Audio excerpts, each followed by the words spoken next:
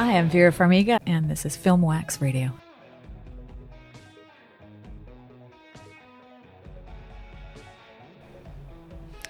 Hey everybody, it's Adam Shartoff, your host of Film Wax Radio. It's Friday, June 19th, 2020, and this is episode number 619 of Film Wax Radio podcast. Coming your way from New York, from Queens, New York. My last days here. I have about one more week in this town, not far from where I grew up. This was where my dad was living towards the end of his life. I am in the final steps of clearing out his place, and it's been quite an emotional ride, on top of coronavirus, on top of Black Lives Matter, on top of everything else in the world. I've also lost my father recently, and I'm relocating for a period of time, at least, upstate New York, in the Hudson Valley, and I plan to be there for a little while. We'll see how it goes, playing it by ear. In fact, as I record this, I was there earlier today, settling in a little bit, came back down, got more things to do down here, got a lot of work before next week. If you're hearing this and you want to help me, thank you. But you can't, I guess, right? So, anyway, I hope you're well. I am finally deciding to get this episode up and out because a friend of mine, Ivy Meeropol, is back on the podcast. Ivy, let's see, episode number 360 in July of 2016, almost 3 months to the day, shy of a couple of weeks, with her last documentary. It was called Indian Point, about the nuclear plant in the Hudson Valley. And we have Ivy back on to discuss a new documentary that's going to be premiering on HBO today. It's on HBO. If you have an HBO account, HBO Go, Now, Max, whatever it is, HBO Cable, you are set to go to watch Bully Coward Victim, the Roy Cohn, the story of Roy Cohn. And then we will be back after that segment with another friend of the podcast, Marco Williams, finally making his first appearance on the show, and I'll talk about that in a little bit. Bully Coward Victim, the story of Roy Cohn, will now debut. It debuted last night, actually, but it is they ended up moving it up a day because they didn't want to conflict with Juneteenth, which is today. The film takes an unflinching look at the life and death of infamous attorney Roy Cohn, who first gained prominence by prosecuting Julius and Ethel Rosenberg, and what came to be known as the Atomic Spies case. The documentary draws on extensive newly unearthed archival material to present the most revealing examination of Roy Cohn to date. Director Ivy Meeropol, Indian Point, HBO's Heir to an Execution, brings a unique perspective as the granddaughter of Julius and Ethel Rosenberg, having spent much of her life feeling both repelled and fascinated by the man who prosecuted her grandparents, obtained their convictions in federal court, and then insisted on their executions. As a personal side note, I am friendly with the family. Ivy's dad is Michael Meeropol, one of the two boys of the Rosenbergs that were left not orphaned, I suppose, but their parents were executed. They were adopted by the Meeropol family, who ended up sending them to a summer camp in the Hudson Valley, which I later attended at a different time. But we have that connection, and I met Michael some time ago around the time of Indian Point, and reconnect right on this podcast you're about to hear. You can watch the documentary, which I insist you do. It's called Bully Coward Victim, the story of Roy Cohn. It's on right now on HBO. Don't hesitate. Watch this documentary. I saw it. It is extremely entertaining and fascinating and upsetting. This is my second podcast conversation with Ivy Meeropol. Right now, here on Film Wax Radio, we have a special guest with Michael, her dad, on the podcast as well. Thank you.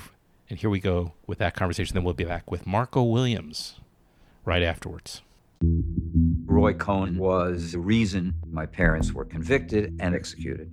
The last place I saw your grandparents was Sing Sing. Going to Sing Sing is a way of connecting to that 10-year-old. I read The Judgment of Julius and Ethel Rosenberg, and there was a reference to Roy Cohn, and I'd already heard about him because of McCarthy.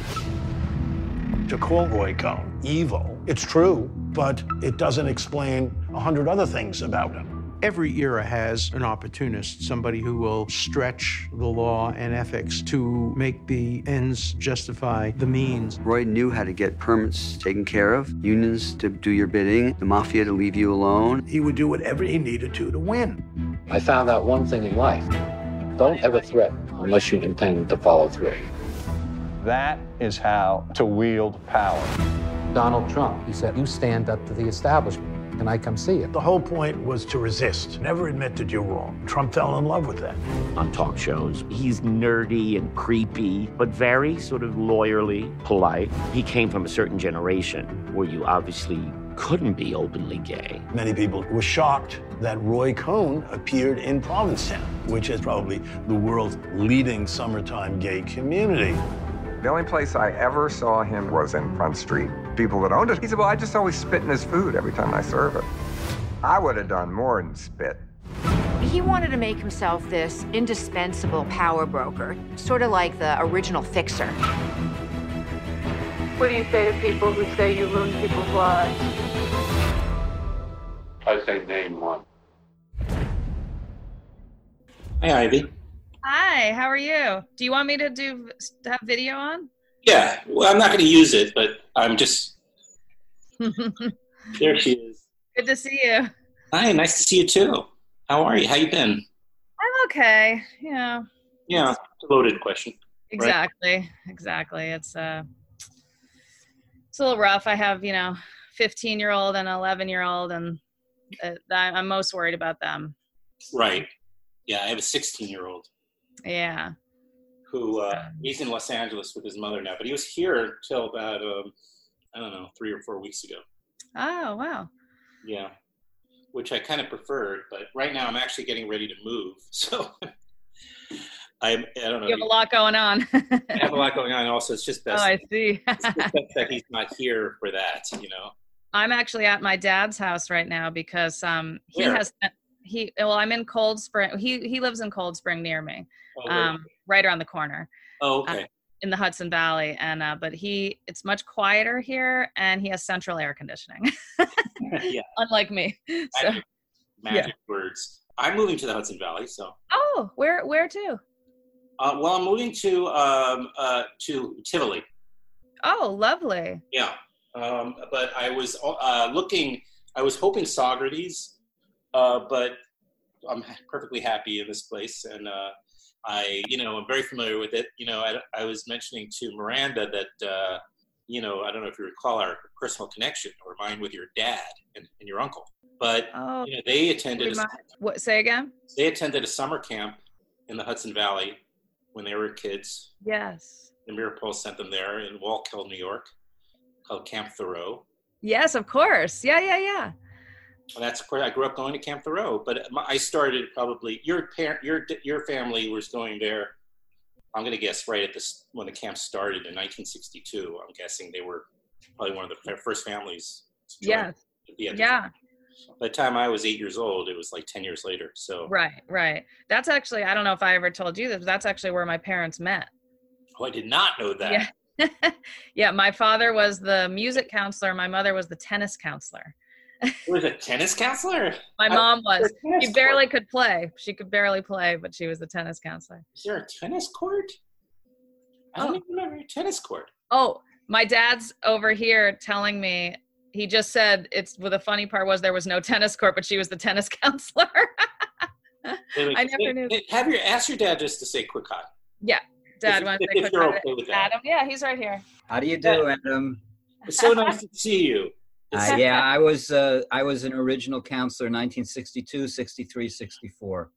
Wow. Yeah, we have a little bit of a weekly. I can contact you apart from this to let you know. But every week now we have a weekly on Sunday afternoons Camp Thoreau Zoom thing. Wow. And there are people that are popping on from the first generation. Uh-huh. Oh, you'd love that. Who was your director? Oh, it was Carl, and then Carl Rodman, and then Greg Finger. I don't know if you knew Greg. He may have come out. I know who he is. You what? I know who Greg is. Oh, okay. Well, he died, and he died about 10 years ago. Yeah, I knew Carl, of course. He hired me. Carl and Ann. Yeah. And then, so I was there from 1972. I started as a camper, though, in 1972, and then was there till 1977. Because one of my favorite campers took over from Greg, Paul Milkman. Oh, is that right? I've met him a couple of times over the years, Paul, and we had a little bit of like a music night in Park Slope. Yeah. 4 or 5 years ago. That's how I've reconnected with him. He's a neighbor of a very good friend who lives in Park Slope. Oh. We started corresponding for the first time in over 30 years. I'd love to get his email at least. I'd like to. You can. I'll give you my email and I'll send you his. All right. Thank you. Okay. Really nice to see you. Pleasure. Star of Ivy Meeropol's film. Yes, that's right. Bully Coward. Yeah, that's right. But he's not the bully coward. He's the opposite. That's right. He's the opposite. I know. He's the beautiful guy.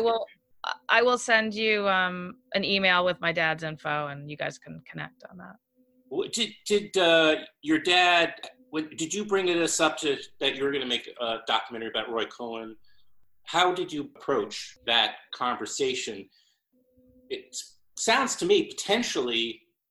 It's certainly complicated, but it sounds potentially painful to dredge all that up. And this is the guy that, in part at least, I would say in great part, is responsible for your grandparents being murdered by the government.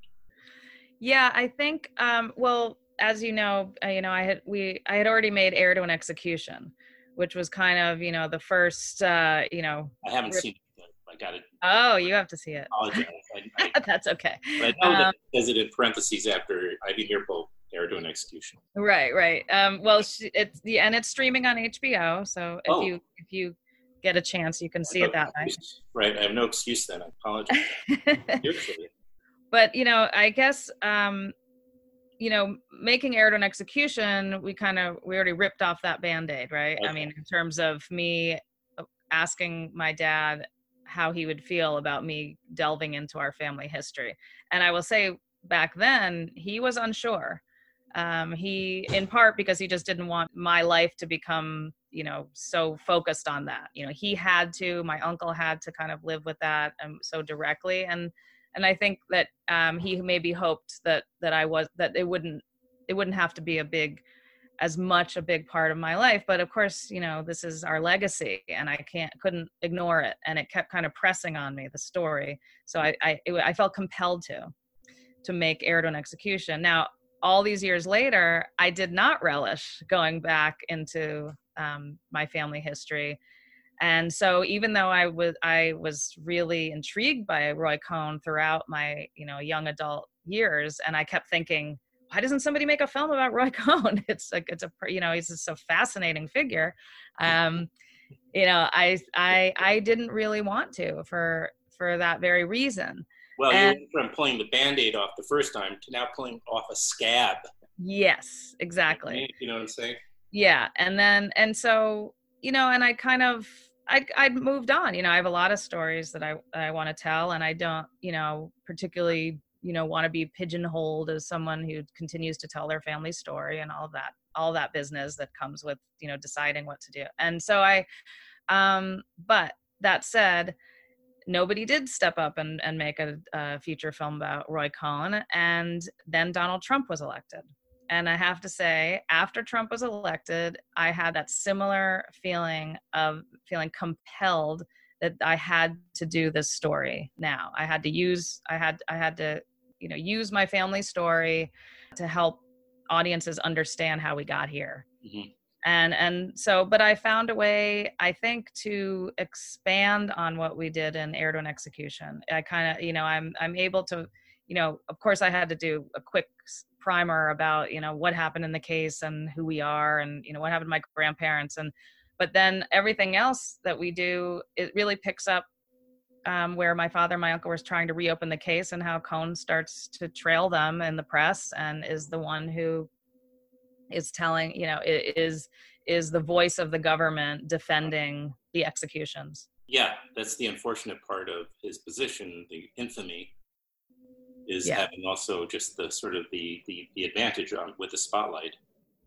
And so you kind of get more of an advantage on the narrative, Well, it's also a way for an audience to really connect with something that happened so long ago and that seems so unreal, right? I mean, so this is, that's why we have Cohn at the end of the film, in the audio saying, Lois Romano says, "What do you say to people who say you've ruined people's lives?" And he's like, "Name one." I mean, and this is, on his, he's at death's door and he's still saying that.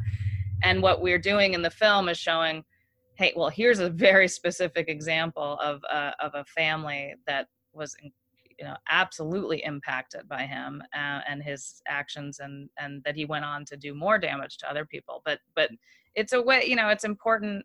I mean, making a film, you want people to connect emotionally to a story, and that's what we're able to do. We're talking about the new documentary, Bully Coward.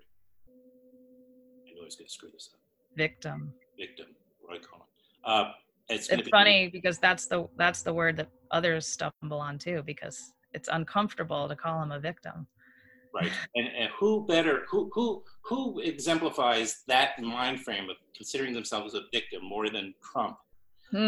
Anyway, your documentary is going to be premiering on the 19th of June on HBO, right? Actually, I'm pretty sure they've moved it to June 18th. Oh, I don't know if Miranda told you that.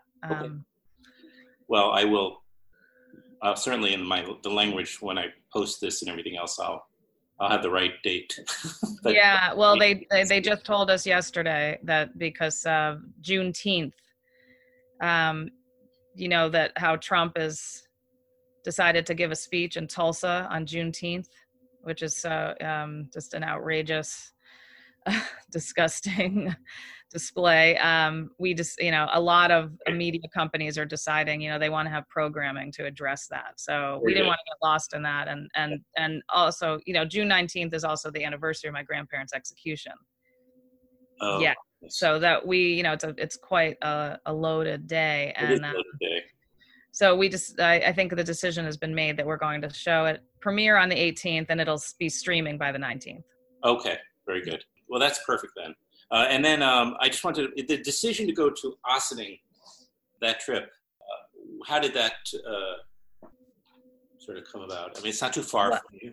No, exactly. Well, yeah. I mean, it's crazy. When I moved to the Hudson Valley and started taking the train and out of the city, and you go right by Sing Sing, it's jarring and can be pretty upsetting sometimes. And my father too had that realization when he moved to the Hudson Valley. When my parents moved, same thing. Mm-hmm. Going right by there started to make him think more about the fact that he'd never been back there since his parents had been killed. So what happened was, my dad, a couple years before I started making the Cohn film, had started saying, I'm getting older and I think maybe I do want to visit Sing Sing once before I die. And I was kind of shocked by that because I didn't think he'd ever want to do that. And I mean, when we were making Heir to an Execution, there were certain producers who really wanted to see Michael Meeropol go back to Sing Sing and have that. And I never was in favor of that kind of staging that kind of scene. That's not me. And I wouldn't have done that. Mm-hmm. But this time was different. This was my father saying he wanted to go. But what we decided to do, and then when it dovetailed with, he didn't go before I started shooting. And then I thought, well, how can we really bring something to the Cohn film that we haven't seen before and that will really resonate with people visually? But while still protecting my father's privacy, to have that experience inside without cameras. So we landed on what you see in the film, which is, we are outside and standing on the at the river, and you see the towers, and we walked around and talked about what it meant to be there. And then cameras off, we went inside, and that was, really intense experience. I mean, he got to sit at the table where he last saw his parents, in the visiting room, and it was really, bless you. So we anyway, there was a still photographer that Sing Sing had asked to bring along, so there are still some still photos from in there, and we grappled with possibly using some of those in the film, but we decided in the end, I think it works well the way we did it. Oh, very good. Has the U.S. government ever, any president, any administration, anyone ever made any kind of gesture, short of an apology, or a recognition that your mother, for instance, your grandmother was not a spy, anything? No, the government has not done that. And in fact, my father and my uncle made a really big effort just before President Obama ended his term of office. They launched a campaign to try to, what's the exact language? To try to have her exonerated. And it was such a disappointing experience, because they didn't even get a response from the Obama administration, and they felt like this could be our last chance. We don't, we thought sympathetic, right? White House. Nope, not even a response, even with tens of thousands of signatures. Really, and it was just focused on Ethel. It was, but no, I understand that. Yeah. But this seems like a journey that's still, it makes me feel like, your family's still on a journey. There's no closure to it until, I think that has to happen. I think it does. Yeah, I wonder, it's interesting. That's a good question, because, I don't know if my dad and my uncle want to continue to try to get that kind of answer or gratification. I mean, I think they've given up hope for that, mm-hmm. which is sad. And I think what we focus on now is doing things like this, like putting, using the family story to enlighten and educate audiences about what happened and help understand how we got here. I mean, I've been saying, I think we wouldn't be talking about the Rosenbergs so much right now, or Roy Cohn, if it wasn't for Donald Trump. So, it's like we have to keep talking about it because it's so relevant today.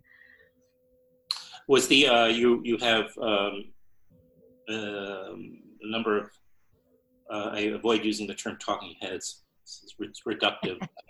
I know. I've used it as sort of, just inside language, shortcut language. I've been slapped on the wrist by. I don't use that term very much, but you have a number of folks in the film that are, have a connection to the Roy Cohn story, and one such person is Alan Dershowitz, quite a controversial figure. Certainly emerged as more controversial over the last 3+ years. What went into that, and how when did you stop? When was that last conversation with him? I mean, how far back are we talking? Well, I mean, that I interviewed him well before the impeachment debacle, where he really embarrassed himself on the House floor. But I already. Embarrass yourself anymore? I don't even know. What? Can you even? It seems like there's no more embarrassment anymore. That's true. You perform, and behave any way you want it now. Right. No apology. No sort of Anyway. No, I know. Well, it was important to me to have Alan Dershowitz in that role in the film, because there's any number of lefty attorneys who will say they were innocent of the crime they were accused of, and that Ethel certainly was completely innocent, and what an injustice this was, and that Cohn behaved abominably and broke the law. But to hear it from Alan Dershowitz gives it a whole nother kind of weight. I felt, it can't be dismissed as like, oh, it's all like the friends of the Rosenbergs talking, right? Because Alan Dershowitz was certainly not a friend of ours. So that was meaningful, and I was grateful to him for giving me so much time and giving such a strong interview.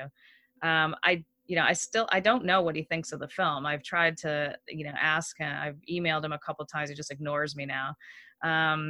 It speaks for itself. I don't know. Yeah, I guess so. Maybe he wasn't a fan of it. He got angry at me. I don't know if you want to hear this kind of thing, but I do.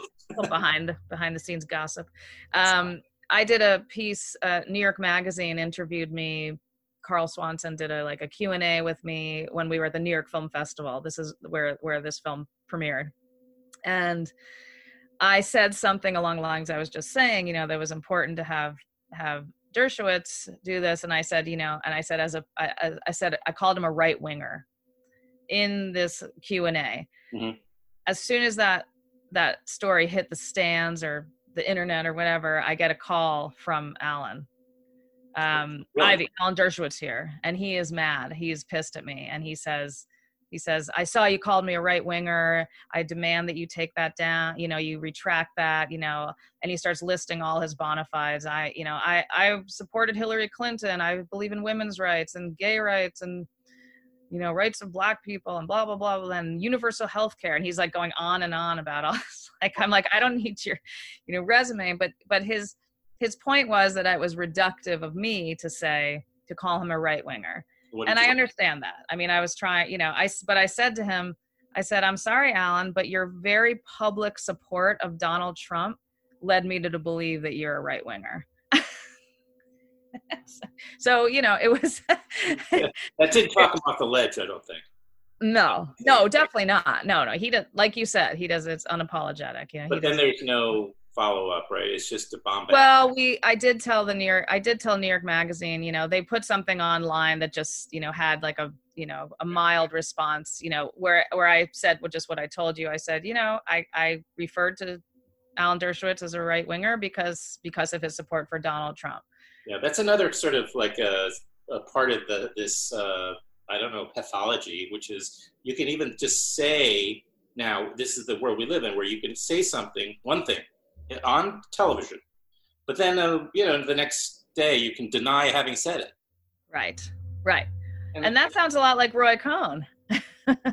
That's right. There's a lineage here. There's a direct lineage. So Alan Dershowitz, and then who else? Tony Kushner. Oh yeah. I mean, the spectrum. It was an incredible. I'm so proud of the group of subjects that and I like to call them characters, because the way that I approach things, and I try not to do the so-called talking head interview. I mean, of course, in a film like this, there's not a lot you can do. You have to get those interviews. You need the information. Yeah, right. And I use that expression. I think to the public, it sounds like a reductive to an average person listening to an interview like this. Hearing that they're talking heads in there will make you think of a certain type of documentary. Whereas for me, I just use it because it's to me, it just connotes an expert that you're interviewing. So to me, I don't put a judgment around that term. Of course. But I think, right. But I won't use it. No, it's fine. I mean, but I like subject and character too. I think you've touched on one thing that we really took great pains to accomplish here with this film is that I didn't want any experts.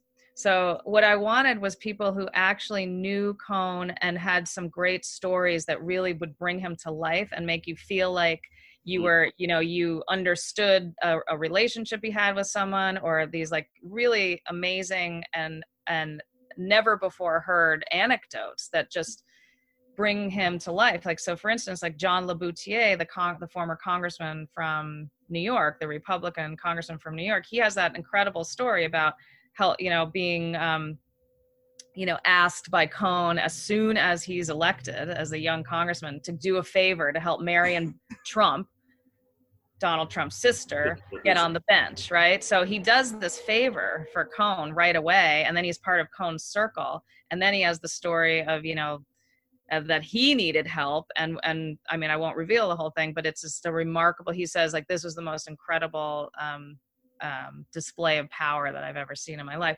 So for me, those were the interviews I was looking for. So it's like, and colorful characters in and of themselves. So you have John Waters, you have Tony Kushner, you have Cindy Adams, you have, like, they're just fun to watch and listen to, and they speak for most of us. Like, they're articulate, super articulate. John Waters and 20, so they can actually say what's on my mind, like for me. I feel right. And I mean, Tony Kushner and Nathan Lane are pretty much they're the only two in the film who didn't have direct interactions with Cohn. That's including my father. So, that's where I'm really proud of that. And that's what I look for in trying to, especially making a historical documentary. We're getting a message that we're down to the wire here, which is fine. We'll repeat that bully coward victim. Do I get that? Bully coward. Bully coward victim. The story of Roy Cohn. Story of Roy Cohn. Bully coward victim. The story of Roy Cohn. Typically I'm so, like, I have my notes. I typically so on top of things, but I was so excited to talk to you. I just jumped into things because I figure, wait a minute, I have a connection with you. We spoke around your last documentary, Indian Point. Is that also in the Hudson Valley? Is that still available for people to see too? If they when they see the Indian Point. I wish I could say it was. I mean, we don't have a streaming deal. Anybody out there want? Well, maybe Indian Point, but I mean, you can get it on iTunes, or you can buy it DVD. Well, also, once you have the enormous success with the Roy Cohn documentary, they'll want anything available to stream for you. I hope you're right, Adam. I hope you're right. Putting it out there, Indian Point is also an incredible story. Well, I want to thank you, and I'm so glad we were able to do this again. And maybe if you can. I don't know, do you have my email? I don't know. Maybe or before we get disconnected here, maybe put your email. I may have it. I think I have your email, and I can always get it from Judith. From Cinetic or... Cinetic, they have it. Just because then I can also invite you guys into that Thoreau thing, or just... Yeah, I think my dad would like that. And people knowing that he's going to potentially come at some point would definitely get some of the other folks to come on. Right. They're, from the 60s year, so. Yeah. Maybe. Well, good luck with the premiere and everything else, and it's great. Thank you, Adam, and good luck with your move, and thank you. See you sometime. I hope so. I know. Yeah. All right. Okay, Ivy. All right. Take care. You too.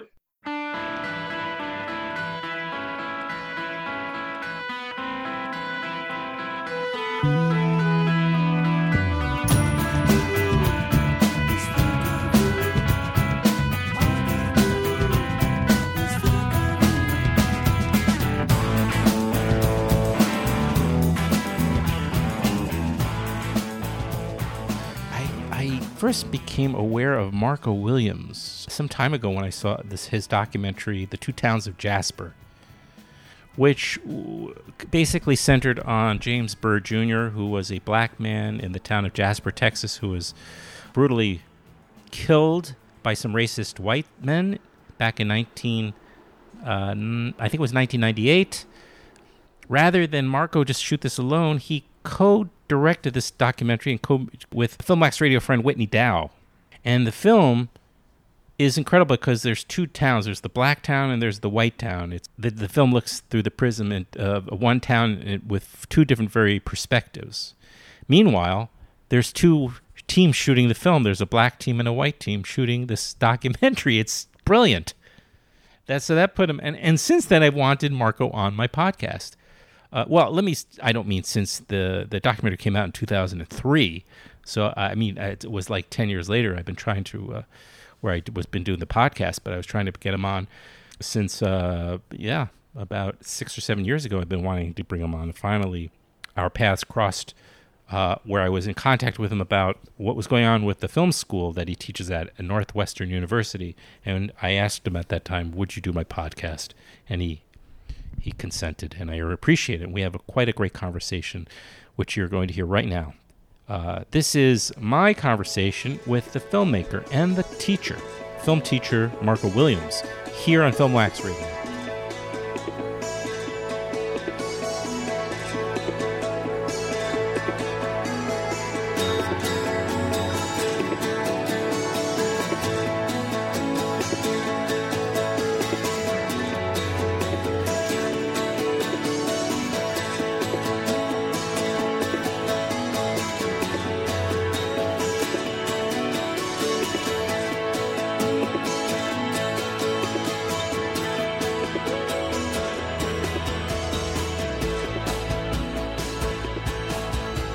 I'm sorry about that. Part of my being late to the party.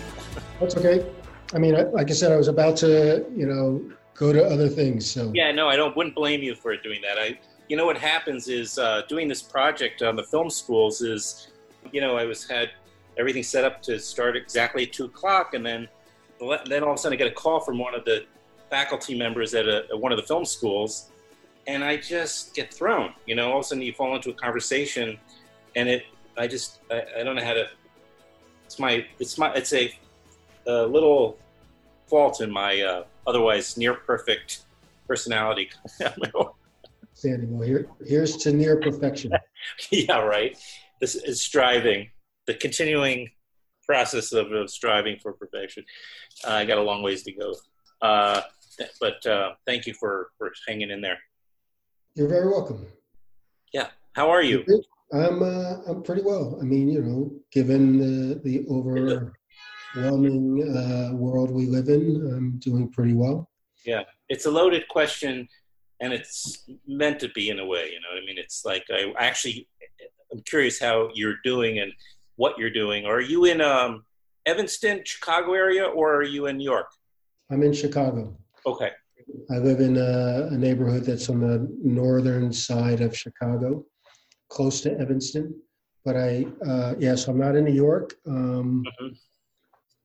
I am doing self-care, I have to say, little by little figuring out what I want to say to whom, and some of that has been looking for space within my teaching community to kind of challenge and confront issues that exist within that community, as opposed to having a need to be out in the streets per se. And I'm also trying to think about the work that I do as a way to, amplify these themes that have been in my film work forever. So right. That's kind of how So you're making references not directly to in so many words regarding obviously what's happened since the murder of George Floyd, and how now that racism is blatantly on the table as a conversation for everybody. Nobody's skirting that issue anymore. Well, I don't know how you can, within the also greater context of how you're figuring out being a faculty member at Northwestern come the fall. Well, yeah, so, pandemic has a racial component. Yes, it's true. George Floyd certainly became a tipping point. And certainly there's a lot of response to that. And I have my own feelings about these issues of race, racial inequality, structural racism, anti-Blackness. You can't be a Black person in America and not have a lived experience and probably some articulated thoughts. So I've been thinking about that. In fact, this morning, a former student of mine in Doha works for an organization called the Qatar Foundation, which is the parent company of Education City, which is where all the Western universities exist. Oh, And okay. I they're doing didn't this- know there was like a village for that, but that's Yeah, it's called okay. Education City. And they're doing a series, he's doing a series of videos short videos for Instagram on racism in America. And he interviewed me for about an hour, and I just finished finding a clip from a fiction film that I did a long time ago, a short fiction film that has a very explicit sequence of police brutality. So I sent him that to give him something to cut my very extended interview down to 2 minutes. So you were on the phone for an hour? Yeah. And he's going to extract 2 minutes on this subject of race and police brutality in America. and not even just with me, but I think there's somebody else he spoke to as well. So better him than me to have to figure out how to edit it. But at any rate, I sent him some stuff. So yeah, all this is on my mind. And it's on my mind in the context of where I teach as well. Does it feel, is there some sense of catharsis within also because there's been an enormous turnout. Everybody is feeling at their skin, on their, well, not to use a pun, but like people are, it's like, their nerves are alive with this right now. Under my window on Sunday, I heard all of a sudden some noise downstairs, and I look out and there is a march going by my window here in where I'm in Queens right now. And they had a rally 2 blocks away in a park. And I mean, it was really well organized, but also just the diversity I was seeing, was reassuring on some level. It's not really cathartic to me, at least not yet. The catharsis might arrive when there is some evidence of change of some sort. So I'm sort of impacted by the sheer volume and sustained aspect of the protests. But if you've been protesting all your life to some extent in this way, I'll be frank and blunt with you. I don't need a diversity of citizens to validate my reality. Now, if the diversity of citizens who are participating help contribute to some explicit change, then that's great. So yeah, for me, it's not so much about who's at the marches. I'm sure you've been thinking about why now. The conflation maybe of 3 things in 1 week, but who knows what's a tipping point, right? There's so many videos and shit. I was just looking at the Washington Post today, and they put up 2 clips, one from Austin and one from New Jersey, of basically police killing Black men. So, I mean, what's interesting now is that there are many videos, and people are now perhaps taking it more seriously than they did before. And when I say people, I'm going to say white people, because Black people have been taking it seriously because we've been on the other side. Yeah, the other side of the knee, as it were. That's right. I mean, I don't know how there's any solution as far as police brutality specifically, other than dissolution of the police department as we know it. I just don't. It's just such a, as I think you mentioned before, it was constructed for the purposes of how it's being utilized, and so it's working very successfully, or it has. So how do you take that and then try to change it so drastically, or do you just sort of dissolve it and start over, like they've done in a couple of cases, I believe? I mean, it's certainly a radical solution to envision that if you pick a city or a town and you dissolve the police force, and you could then recruit a new class of police people, and they would have a particular attitudes, or whoever's in charge would institute a certain kind of mindset. That's an interesting idea. For me, it seems somewhat fanciful. I don't know, how do you kind of completely purge, decades, if not centuries, of a particular mindset for how the police should operate, particularly in communities of color. If you fire, what city was it that did this? It was a city that had obviously one of the cases of police murders, and I'm trying to remember which city now. But I just was reading about it. Or what? I don't remember. Okay, well, the point being is they fired the entire police force, and they made the officers reapply.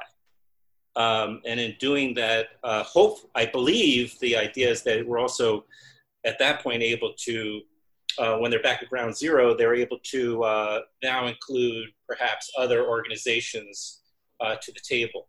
When you're restructuring the police department, and you are now have citizen groups as part of at the origin of this new model, I guess. That seems to me that could work. I mean, to continue it the way it is certainly it's not going to change. I don't see. That's great. I hadn't read the details of that. That's an interesting, enterprise. And but I think, to that point, something radical needs to occur. Although we could also consider, and not that I am a person to advocate or even explicitly appreciate incremental change. Some of the videos that we're seeing are the result coming from body cameras or dash cams. So that's a 5-year, maybe 7-year, implementation in most police departments. So that's yielding some kinds of results. Although you can live stream those. Those videos have been out there, and people have not been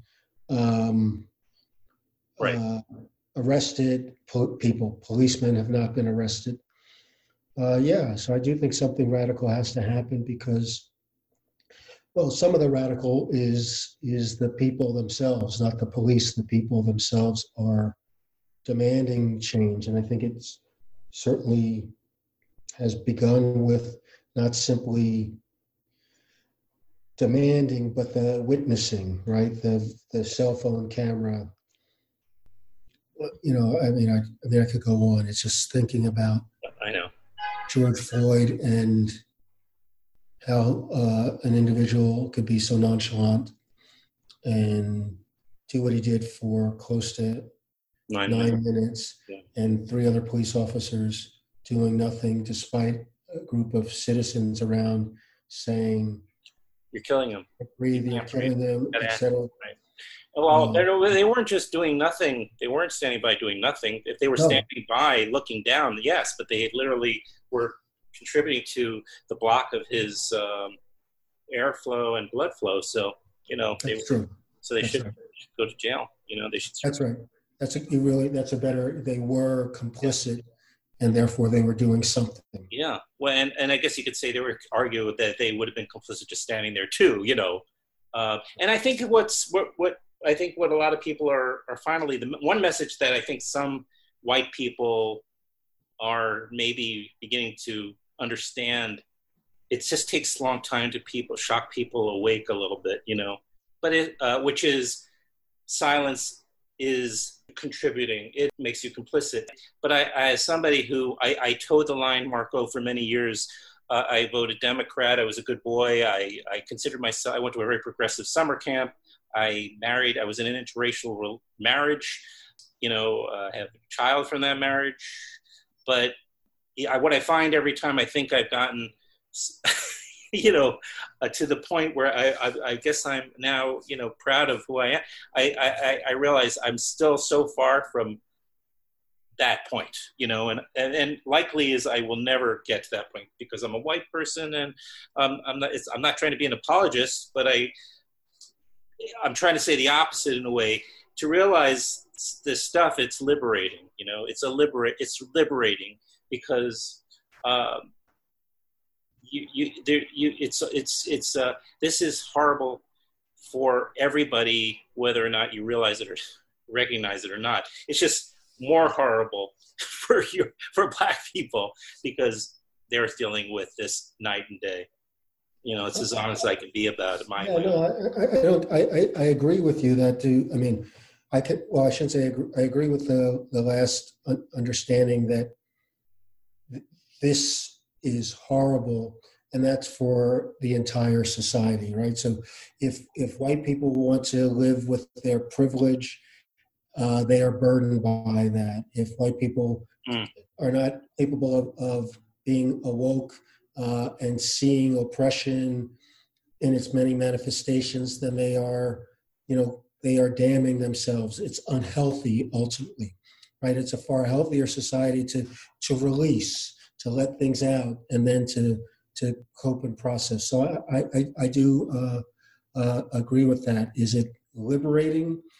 I think that's something that white people or non-Black people are coming to terms with, and I suppose that liberation may be arrived at when and if somebody white reflects on their own positionality and reflects on how to be accountable. I'm in my mid-50s though, so I've had time to think about things, and I've had time to talk to people, and I've had time to make a lot of mistakes or live silently for a long time. But how as a teacher, is this part of the way you teach? Also, like you're there to teach film. You're doing film production and film. I teach film production. Right. And as a documentary filmmaker. I teach both documentary and fiction production. Okay.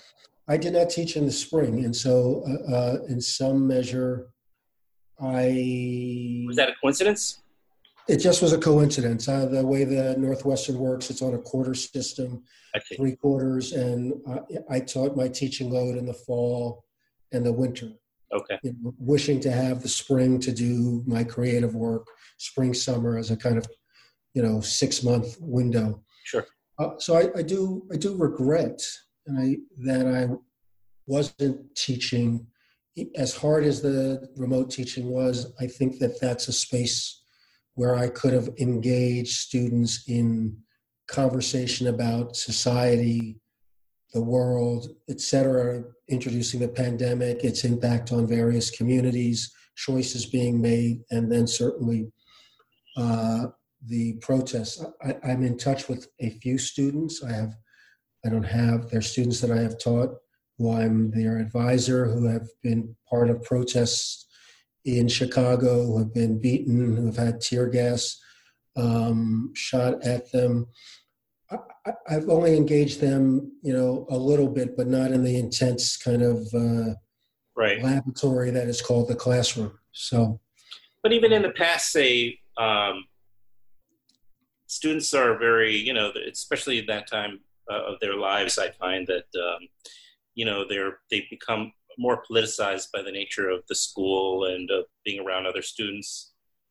I don't know how deeply that is for individuals. I guess it spans like anything else. It's, different for everybody. But how is that as a teacher? One of the facets of my syllabus, if you will, for documentary production is to introduce and challenge the students to think about 3 interrelated ideas. One is, whose story is it and who gets to tell it?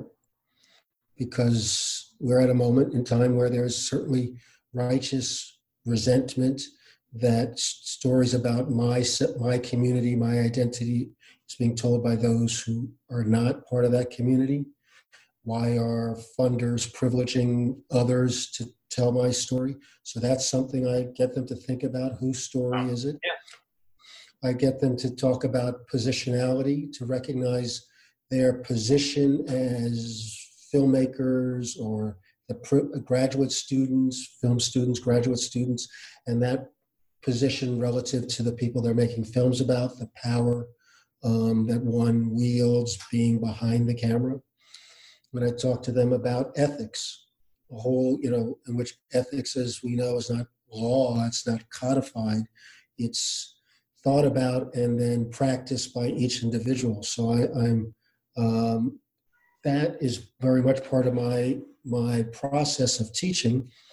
And I guess I could tell you this. I know that I've done it well when, this past year, taught documentary in the fall. This spring, I was a guest in one of my colleagues' classes. He was using my online game, The Migrant Trail. He teaches interactive media and in the course of conversation, one of the students challenged or questioned me about, did I get permission from the people in the game, how I constructed the game? What did I do with the profits? So I knew that I had exceeded because of things that I had taught in the fall, she was calling me on. So right. Yeah. So it's like, and no, don't just stop with me, but right. that's the requirement. So that's very much about my practice. I want to offer a different anecdote.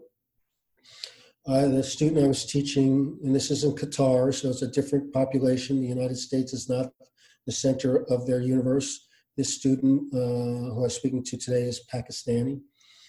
And he reflected on an assignment I gave in a fiction directing class. It must be 4 years ago now, 3 years ago, where I wanted them to analyze a couple of scenes. I gave them a choice either from Black Swan or Fruitvale Station. Mm-hmm. And all the students did Black Swan. And that's because Black Swan had come out, they had all seen it, they hadn't heard of Fruitvale Station. I got to the class and I said, what? None of you looked at this film? You don't know who Oscar Grant is? And then I made them all have to watch it. And afterwards, in the next class, they came in and they were like, Professor, we didn't know. So their bubble was such that they didn't know. Now, that's 4 years ago. I think the world has changed radically, but that's just a different example so that's a community where I'm conscious of not imposing the construct of American injustice, but I was using a scene from the film principally for directing purposes. And when I realized that they didn't know anything about it, then I made sure that they had to know something about it so they could contextualize that in relationship to their own worlds. So those are different examples. Yeah, those are pretty great examples. It's like so was it the case that in Qatar that they just didn't have access to Fruitvale Station, or they hadn't heard? I mean, marketing.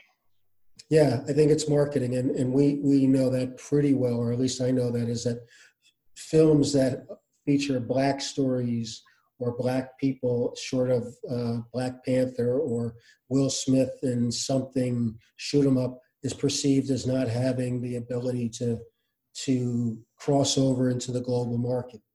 Right. So that's, I think, was part of it. And then just, Black Swan, well marketed, what's his name?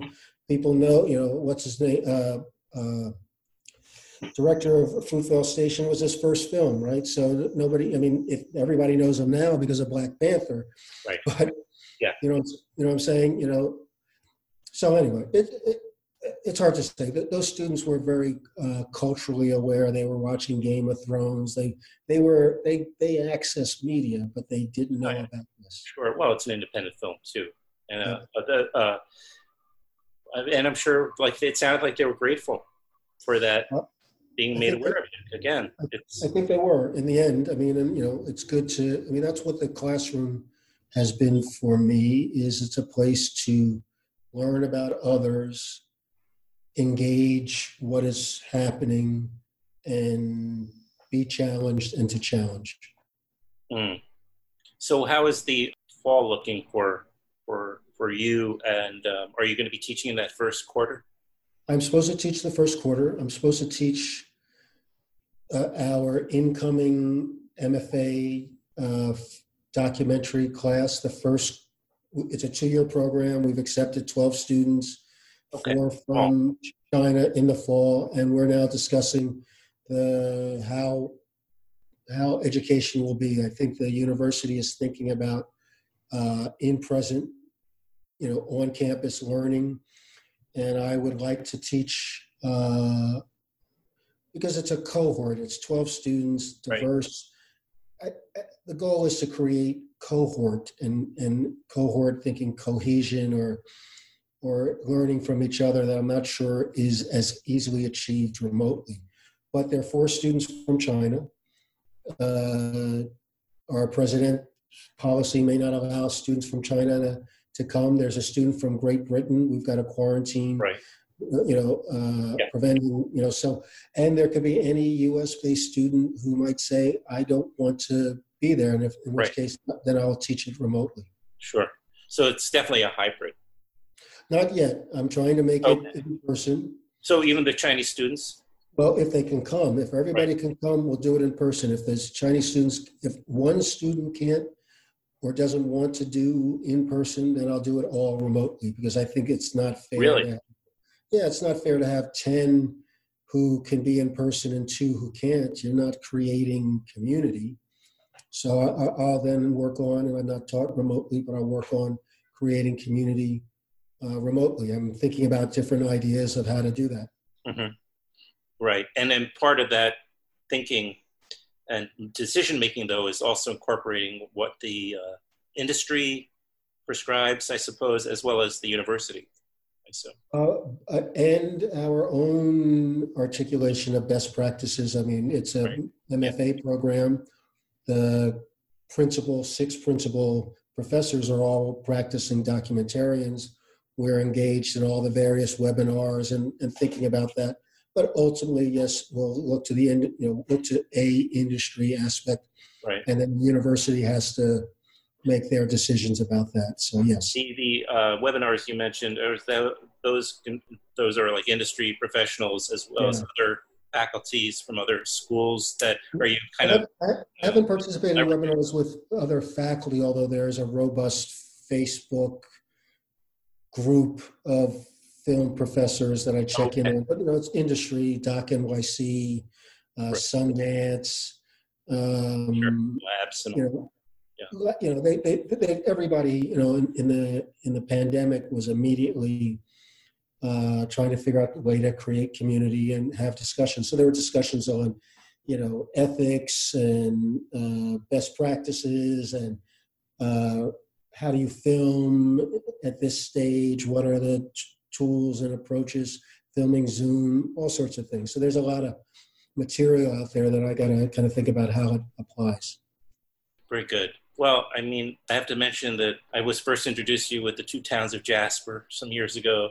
Remains one of my favorite documentaries of all time. Thank you. Just the structure you and Whitney used to tell this story and how you went about it is it's mind-blowing. It was very effective. I thought it was incredibly effective.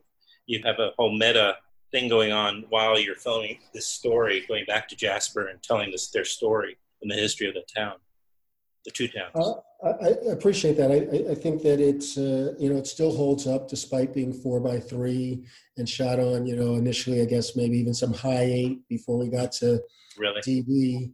But it holds up. And I think because, are we surprised?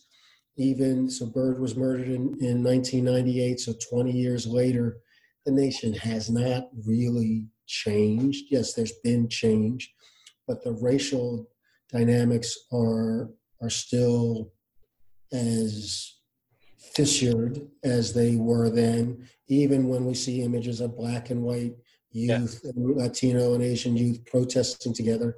There's still separations, and we reflect on the topics differently. I've always said that. I mean, the easiest way to make it explicit for a widest audience is talking about feminine hygiene. Women can talk about their period and putting in a tampon and that sort of thing to each other in a way that is shared.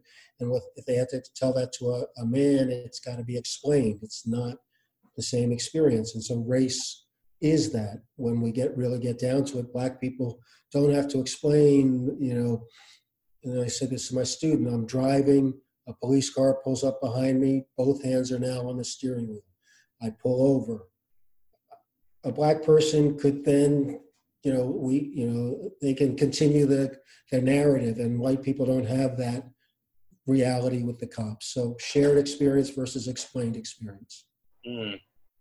Yeah, I've been able to walk around Manhattan, and if I have to use a bathroom, just walk into any hotel. I don't have to worry about it. Or I can walk into any restaurant. I'm aware of that. The one film I want to ask you about, since I knew I was going to have you and I wanted to see it, was a much more personal story for you, which was, although, again, it absolutely has a broader context, and that is the film you did about meeting your father. In Search of Our Fathers. Search of Our Fathers. I have not seen it, and I've been wanting to for I'll send you a link. Thank you. Yeah, it's, at once very specific, you could say, and therefore personal. It is my family. But what I learned with that movie, when did it? 1991, I guess. Okay. And touring it at that point, and touring it all over the world. So it debuted at Sundance, and it was at Berlin, and the list goes on and on and on and on. And what I learned is that here is a very, in some ways, clumsily made, it was first film, product, jump cuts, all sorts of things that nobody ever taught me. Godardian, it's not jump cuts. It's not a mistake. and I'm very much informed or influenced by Godard. Oh. But nonetheless, at its core, the film is about the family. And you can't go anywhere in the world and not be able to have a conversation with people about the notion of family, period. I mean, it's like, to me, there are three things that are universal conversation. Sports. I mean, if you like sports and you land in, if you know football, European football or world football, and you land in any country in the world, you can find somebody to talk about football. Music, broadly speaking, and family. I mean, it doesn't mean that we have families that are exactly the same. It doesn't mean but family. We're all children of somebody. Exactly. We all have a family. So that's what I learned with that film, is that even though it was about me, this Black family in the United States and Philadelphia and so forth, I showed it everywhere in the world: Brazil, Germany, Austria, South Africa, Japan. I mean, just you name it, and everybody got it. Wow. Yeah, I'll remind you to send me that link. And you mentioned that you had the spring quarter off, and you were working on personal, or with the hopes of working on personal work, or your own work, I should say. Were you able to get something under the wire before things locked down, or you have something that you're currently... I'm in post-production on a documentary that is, working title is called Murders That Matter. Mm-hmm. And I began researching this in 2014, and it has an interesting relationship to where we are today. My thesis was there are all these murders within the African-American community that are not by police murdering Black people. And while you know the names of A, B, C, D, E, and F, do you know M, N, O, P, the Black people who were killed sadly and tragically by other Black people within Black communities. And so that's why I called it Murders That Matter. Mm-hmm. These murders matter as much as the others, but they never get the same kind of attention. And so it wanted to be a kind of wider lens on this topic, and it was set in Philadelphia. Mm-hmm. Because I had, a couple of reasons. Philadelphia had a very high unsolved murder rate in the Black community. And I had 2 family members murdered in Philadelphia, so I had a kind of personal connection to the story. The film became about a woman, a mother, an African-American Muslim mother named Movita Johnson Harrell, who has lived a life of loss, the murders of different family members, a father, a brother, a cousin, and a son. And I met her soon after her youngest son was murdered. And it's really about the traumatic impact of these losses and her effort to make a difference. And one of her slogans is, I left Philadelphia to save my sons. I've returned to Philadelphia to save all the sons on both sides of the gun.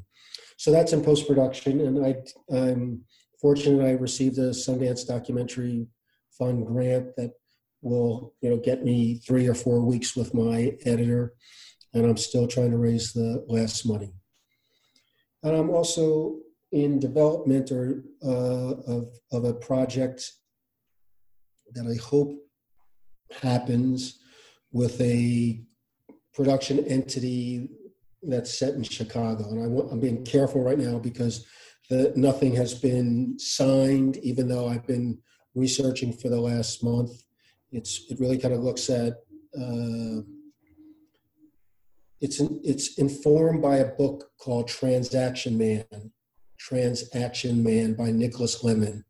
That's a book of the historical nonfiction about the history of the economy and how it's moved from one type of economic framework to another. And he had located the personal story or the local story in a community in Chicago called Chicago Lawn. Chicago Lawn, Lawn. Okay. It has an interesting history, just as a side note. All white. This is the neighborhood where King came to march, and he was attacked, and people threw bottles and rocks at him. So I've been the one where he was he expressed, I think, on the march to a reporter that he was actually afraid for his safety. Yes, yeah, that's the neighborhood. Now it's evolved since that time in the early mid-'60s, I should say. It's gone from white, working class to African-American, and now loosely African-American, Latinx mixture. And I've been down there trying to understand the community and certainly the impact of the pandemic and now the racial attention. So that's what I'm working on. I just remembered that moment. All of a sudden, it came back to me so vividly because I remember that scene because it was a case where he was shook. King was just really shaken up and angry. Where he said, I think he was explaining how he only in the North that he's constantly protesting. He's never in the South, and he's never felt like that level of danger. I don't know if I'm remembering it correctly, but. Well, that certainly fed into, and I'll at best be able to paraphrase that greater worry or fear from the Northern liberal than the Southern racist, because at least with the Southern racist, he knew exactly where he stood, and the Northern liberal might at once seem like, they're in solidarity with you. This is certainly in the 60s, but they're not inviting you over to their house for Thanksgiving dinner. Mm-hmm. Well, thank you. Those sound like great projects. I hope you can use some of the time that you're up this summer moving that other project. One will be done hopefully by the end of the calendar year, the beginning of the new year. And in a lot of ways, I'm, as you're cognizant of, it's not really clear, what the market or world is for finished films. I know. Right. Festivals, what does that mean? So that, I'm not racing to, I want to finish it, but it's not like, I got to get it ready for Sundance or Berlin or whatever. And the other I'll start filming July, August, September. I'm still doing some research. Wow. Okay. Very good. Well, thanks a lot for making the time. And again, I apologize for being a little late. That's all right. I didn't have anywhere to go. I don't either, but Now, even though the city has opened up a little bit, but I'm not, rushing out necessarily. All right. So what are you doing with this? You're going to create something? You're going to let me know? You're going to send it to me? Sure. The podcast, I post typically once a week, but I might do a little more frequently for a couple of weeks, just because I kind of fell behind and I took a week or two where I wasn't, which I never do, but I just felt like it wasn't putting up the podcast that I had a problem with last week, for instance, but promoting it, I felt a little self-conscious promoting that under the context, when everybody else so many other people are kind of going dark. And then I felt, well, I don't have to, maybe I just post and not promote it. But then I'm thinking, what if I had you on the show and then I don't promote that? It's not fair to the guests. So I thought, just wait a week or so till it feels, a little bit. So having said that, I guess I'm catching up and I'll be posting this pretty soon. Please let me know. I'll definitely. I'm not a big social media person, so you can't. I promise I'll send an email. I promise. You'll send it to me. I promise you, I may not say anything to anybody on social media because. No, don't worry about it. Yeah. But I'd love to listen to it.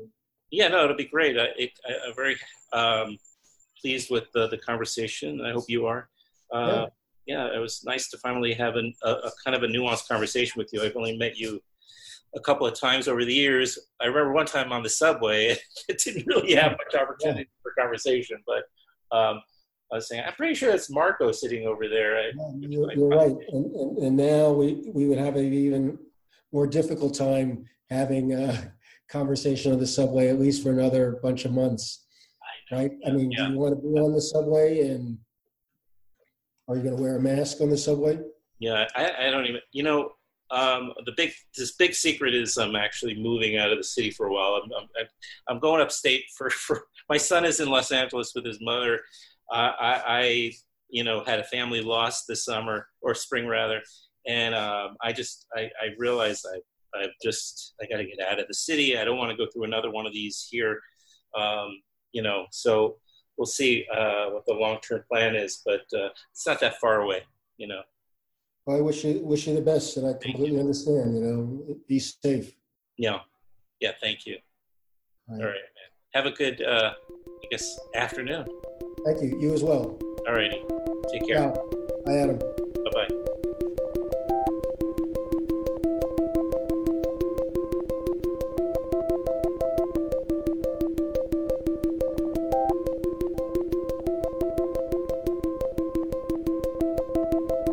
Thank you, everybody. We'll be back next week. We may only get one episode in next week because of the move that I mentioned at the top of the show. But we have so many wonderful episodes coming up, so I'm just urging you to keep tuning in. This has been, I'm so excited about the next bunch of episodes. We'll be focusing on a new documentary about Congressman John Lewis called John Lewis Good Trouble. We're going to bring on the director, who is going to be making her second appearance, Dawn Porter.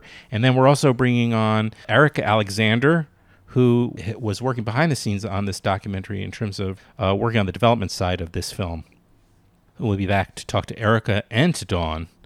And we'll also be bringing on the Scottish filmmaker Mark Cousins, as well as the actor Joshua Burge, the singer-songwriter Josh Rouse, and the team behind a documentary about Olympia Dukakis, Harry Mavromichalis, and his producer, Anthula Katsimatidis. And I'm excited to bring them both on.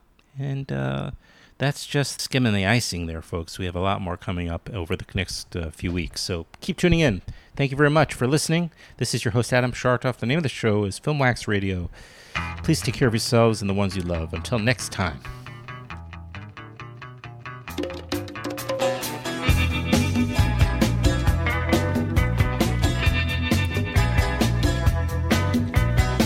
Broken lines, broken strings, broken threads, broken springs.